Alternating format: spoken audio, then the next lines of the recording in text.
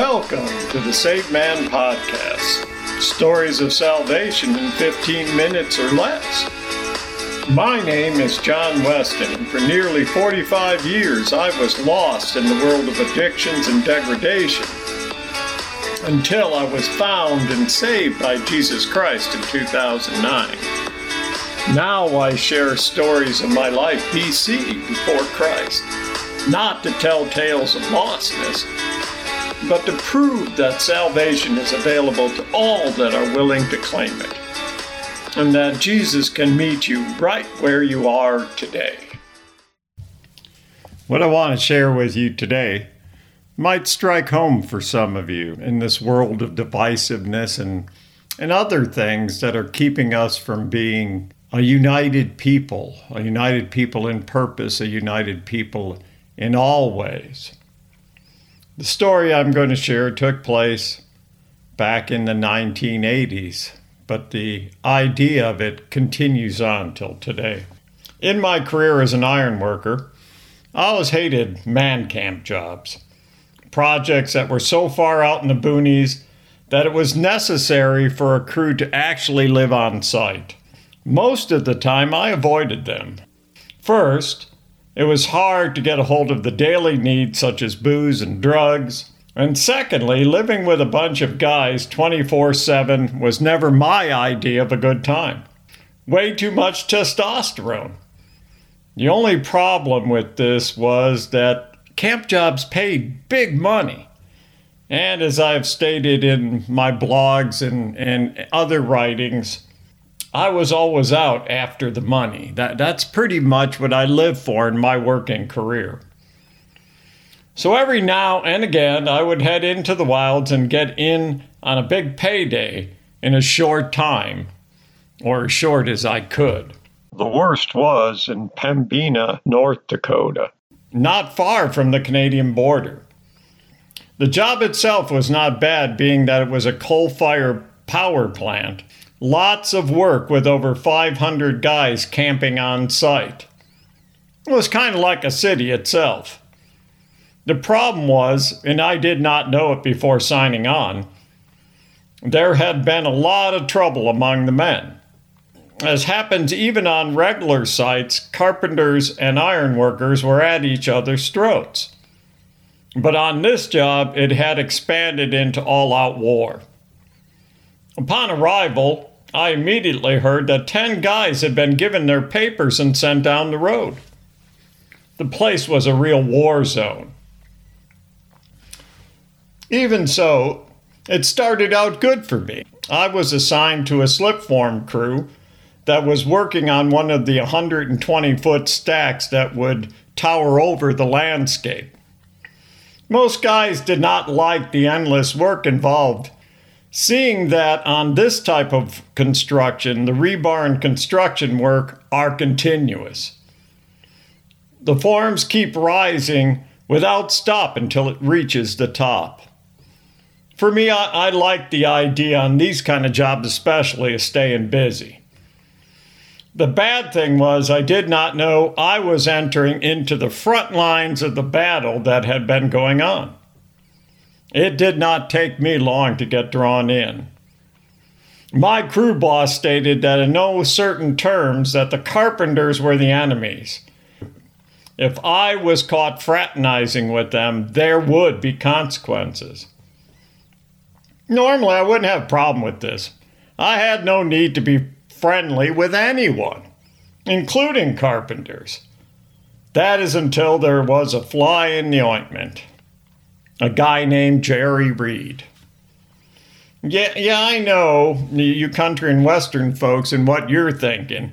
But no, it's not that Jerry Reed. No, this is a guy who is one of my true friends, whom I'd known since my days in the Upper Peninsula of Michigan.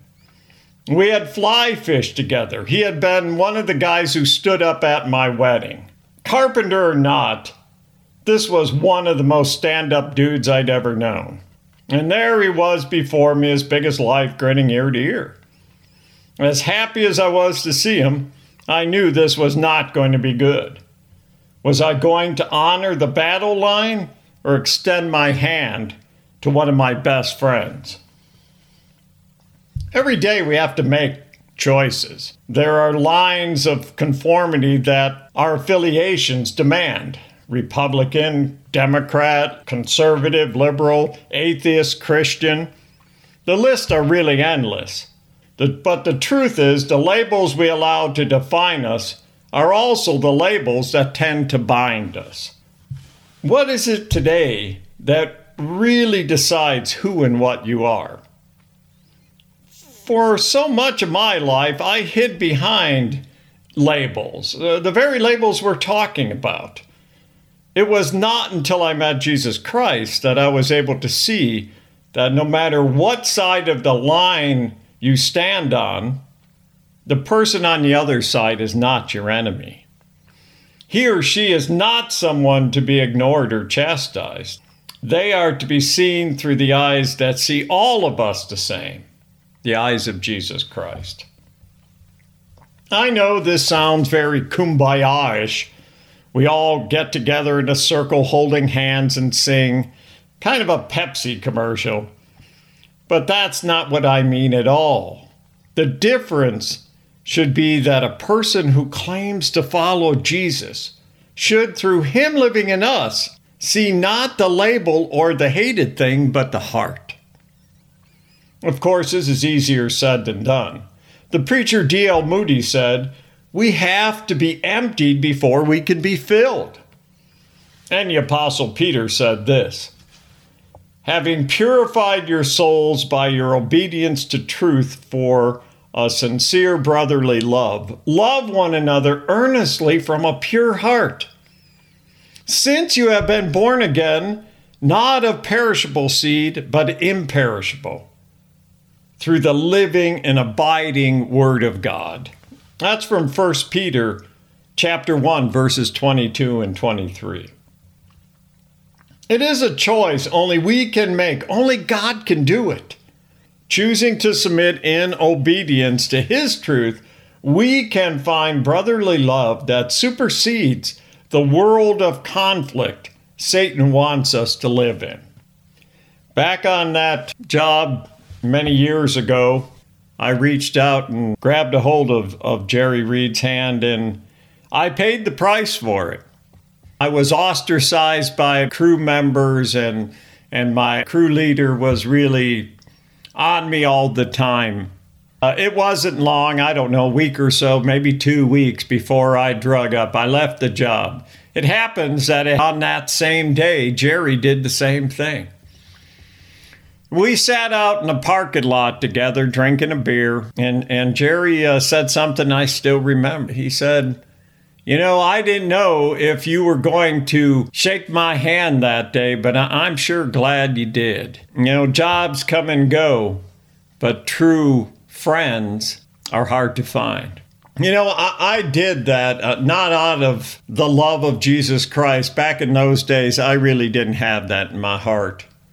I just knew that it was the right thing to do with a guy that I liked and was a friend of mine. Today, we all have that option. We have the option to reach out. We have that option to not look at the labels, but to look at the heart. To love one another in a way that Jesus already loves us. I think it's a good day for you if you've got somebody that's standing on that line opposite of you, to reach out in some way. To allow the heart of Jesus to be your heart today. I know that there is no better answer to the world of conflict and problems that we are struggling with. So I ask, as we are about to close, that you pray with me and that we seek the peace and the infilling of the Holy Spirit that's needed to do this work, even as we come to the end days. Heavenly Father, we do ask that as we are here, you know, we just talked about the idea that we can't do this alone. We are stuck in sin, and we see sometimes just what we want to see. We see the other person's label and not their heart. Help us this day through the power of the Holy Spirit to do as you have done with us. Not putting labels of sinner on us, but allowing us to be your friend, your wonderment. I'm so blessed by knowing this, and I pray it all in Jesus' name. Amen. I want to thank you for listening to this episode of the Saved Man Podcast. Stories of salvation in 15 minutes or less. I also want to invite you to my webpage, my-lostandfound.net. Yes, that's my-lostandfound.net. There you will find podcasts and hundreds of blogs, all stories of recovery and salvation. And I hope you will join me for the next episode, the Saved Man Podcast. Stories of salvation in 15 minutes or less. Until we meet again, blessings and love in Jesus Christ.